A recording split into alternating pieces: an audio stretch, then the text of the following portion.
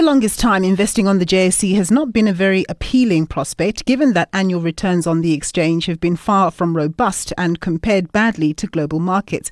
But following the rebound from the COVID-19 crash in March 2020, progress on the exchange has proven better than expected. And although the country's economic fundamentals remain weak, what are the prospects of current valuations improving significantly further? Well, to give us a historical and forward-looking take on the fortunes or otherwise of the JSE, I'm joined on the line by Louis Nemond. He's an investment director at 91. Thanks very much for joining us, Louis. Now, returns on the JSE have been far better than expectations. So what's the performance been over the last 12 months? Over the last 12 months, we've actually seen extremely strong gains on the JSE. But we've got to actually understand that the market is coming off an extremely low base. So as soon as you talk about the percentage change, it's been calculated off extremely low base that we saw since the COVID crash. But off that low base, the market is up to all three indexes up about 54% over the 12 months to the end of March, which a lot of investors would not have imagined when we sit and look at the market crashing at the end of March last year. Yeah, this is obviously a very far cry from the market sell-off that we saw in March last year, right around the globe. And of course, the valuations rebound has been very strong. It's been extremely strong. And what is also quite pleasing is during the COVID crash, markets fell about, we lost global markets as well as South African markets, lost about a third of their value. And normally when you see markets losing a third of their value, it takes a good 2 years to almost 3 years for markets to recover that loss, that huge loss that they actually saw. And this time around, global equity markets recovered all their losses in the space of about 4 or 5 months. And in South Africa, when we got to about November, December, we've recovered all the losses. And since then, markets have actually propelled even further, and we've now reached levels. We've actually reached levels in earlier this year, around February, all new time high levels, which I think is quite pleasing for a lot of investors to see. Yeah, given your analysis about what usually happens if markets lose a third of their value, and of course, in this instance, the rebound was quite positive and fast. Do you think that's just because of the COVID crisis, and once people began to see the possibility of vaccines, that just brought on that much more optimism, and that's why we saw the significant rebound? Well, that's definitely the case. What we normally find is that when you have this significant market crash, like a 30% or a 40% correction in markets or a market crash, it's normally the result of a broader financial crisis. This time around, what we actually see it was the result of a specific pandemic and a specific systemic risk that wasn't caused because of financial crisis. And therefore, as soon as markets got a sense that the pandemic could be brought to an end because of vaccines, it gave them hope that economic conditions could actually improve and that things could eventually return back to normal. And coupled with that, we had a very strong synchronized global support to financial recovery through by means of monetary support as well as fiscal support from governments across the world. And that gave markets the support that they needed, and that actually boosted this very sharp and very strong recovery. However, this recovery wasn't just actually a broad-based, very quick recovery in all market sectors. This recovery, the first phase, basically until November, that first 7 months, the recovery was actually globally very concentrated to only the sectors that initially benefited from the pandemic, the typical stay-at-home sectors. In our local market, the only sectors that really recovered in those first 7 months were shares like Naspers that benefited from the Chinese company Tencent, where the Chinese people actually played more cell phone games during the lockdown periods. And then also our resources sector, because China came out of the lockdown quicker, and therefore the demand for commodity prices actually for commodity shares and for commodities were quite quick to recover. That boosted our commodity shares and our resources sector on the market quite quickly. So the initial phase of our market recovery in the first 7 months was basically very concentrated and very narrow. It was basically Naspers, Process, as well as our resources shares. However, in the first week of November, with the announcement of vaccines being rolled out and being approved across the world, we then started seeing a broad-based recovery where sectors that are linked to the broader economy really started then participating in this economy, in this rally, and we actually started seeing all other cyclical sectors of the economy in markets across the world and in South Africa also participating in this rally. Yeah. And we started seeing the bank shares, your listed property shares, your small retail shares, all those sectors of the economy and those markets and those sectors in the market really started gaining momentum as well.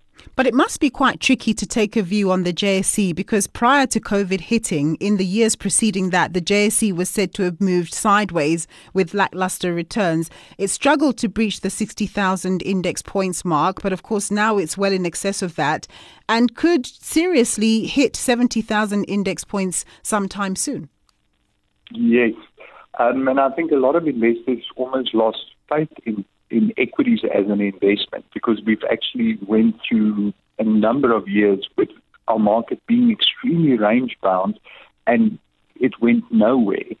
And a lot of investors actually felt disappointed and they felt that they're taking on the risk of investing in equities, and for that risk you felt you had to be rewarded.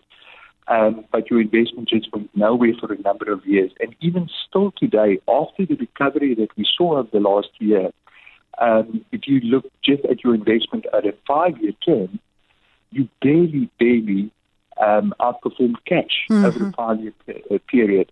So you still feel disappointed about your investment. And the reason for that is if you look back at the market 5 years ago, our market was 5 years ago at an expensive level. The typical valuation method that you could look at is a price to earnings ratio, where you look at the value that you pay, the price that you pay for our market, for the shares, relative to the earnings that the companies are delivering. Yes. And on any price to earnings methodology, our market was at a good 1 or 2 standard deviations too expensive.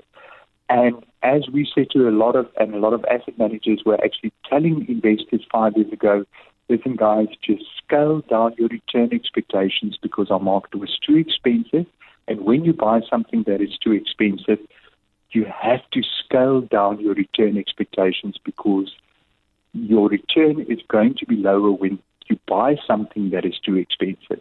However, when you look at the current valuations on our market, even though the market had a very good run over the last year, at current levels, our market is trading at a good just over 1 standard deviation below its long-term value.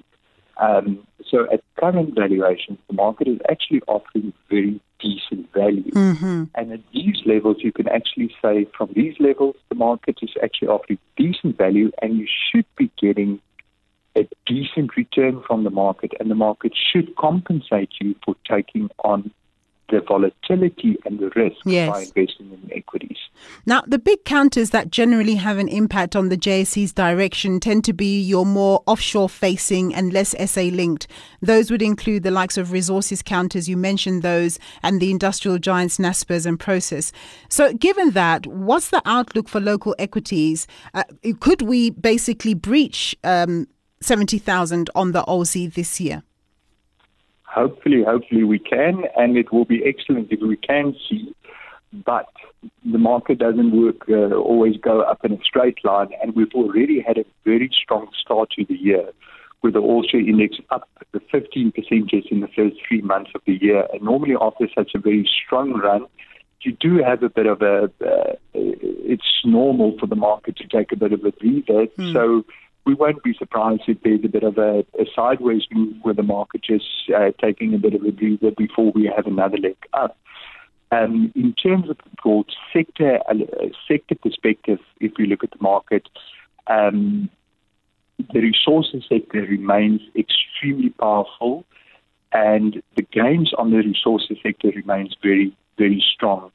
And that has been powered especially for the diversified miners, the Anglos and the Billiton, where the demand for commodities, especially iron ore, coming from China, as the demand for these commodities remain very strong. And then our domestic platinum sector continues to benefit from demand for the platinum and the PGM metals. Yes.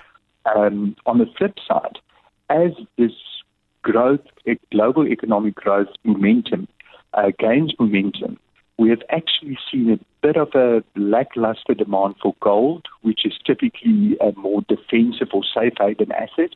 So therefore, we've actually seen that the gold counters and the gold shares have lagged a bit, and there's been a downgrade in the earnings expectation for the gold counters. So the gold shares have lagged a bit over the last few months, basically the last 6 months.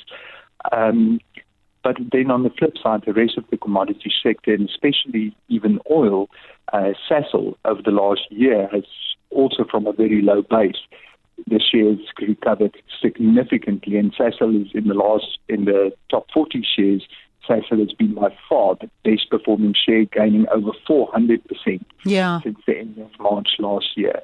I feel sorry for those people who sold out of Sasol when it went all the way down to 23 Rand a share? Exactly, but it is extremely difficult because you can just think for yourself, at the end of March last year, most of us were thinking the end of the world is here, and it's such a difficult call to make, and you see the oil price just keep on dropping, and on such a low oil price, Sasol was not a feasible investment, and if you had any, and at that stage, none of us had any indication at what point in time the oil price will go up, and there was no visibility of where the oil price would be going and where it's going to settle. So it was a very difficult call to make on Sasol at that point in time. But then again, if you had the guts and you had bought Sasol at 23 Rand at that point in time at the low, you're laughing all the way to the bank. All the way to the bank. The other area of the market which is quite interesting is you've spoken about the domestic SA Inc. type shares. Yes. Those shares linked to the domestic market. And a lot of those shares have also been coming under pressure for a lot of last year because as the economy was slowing down because of lockdown and the consumer being under pressure and the economy being under pressure, a lot of those shares have been struggling. And it's only recently, since November, as conditions started to improve, that some of these shares prices have actually started to come to the fore. But again, also because of the low base that some of these shares have been in, over the 12-month period, they have seen some decent gains. And especially the more cyclical ones have really shown a decent return over a 12-month period. But we continue to see some good value in a lot of these SA Inc. counters, but you have to be a lot more careful and you've got to do your homework. A lot of these companies continue to operate in a very difficult environment. So you have to be a bit more careful as to which specific shares you are buying, because it is a tough environment that they are actually operating in. So they're a bit more care, but we do find some individual opportunities that do look very attractive. Excellent. But then what is quite interesting is on the flip side, the shares that you would normally felt in March, this is the area in March last year, this is the area that you can go and hide. And a share like British American Tobacco, those typical steady Eddie shares that you normally feel this is a safe place to go and hide. When a pandemic breaks out, and this is your typical safety net or safe haven shares, if you've invested in that safe haven share, last year, March, your 12-month return would have been only 2% over the last 12 months to the end of March. And again, all the cyclical shares have shown extremely good returns from that low base over the 12-month period, whereas the defensive shares have actually shown you basically a 0% return over the 12-month period. Not been the easy call. That was Louis Namond. He's an investment director at 91.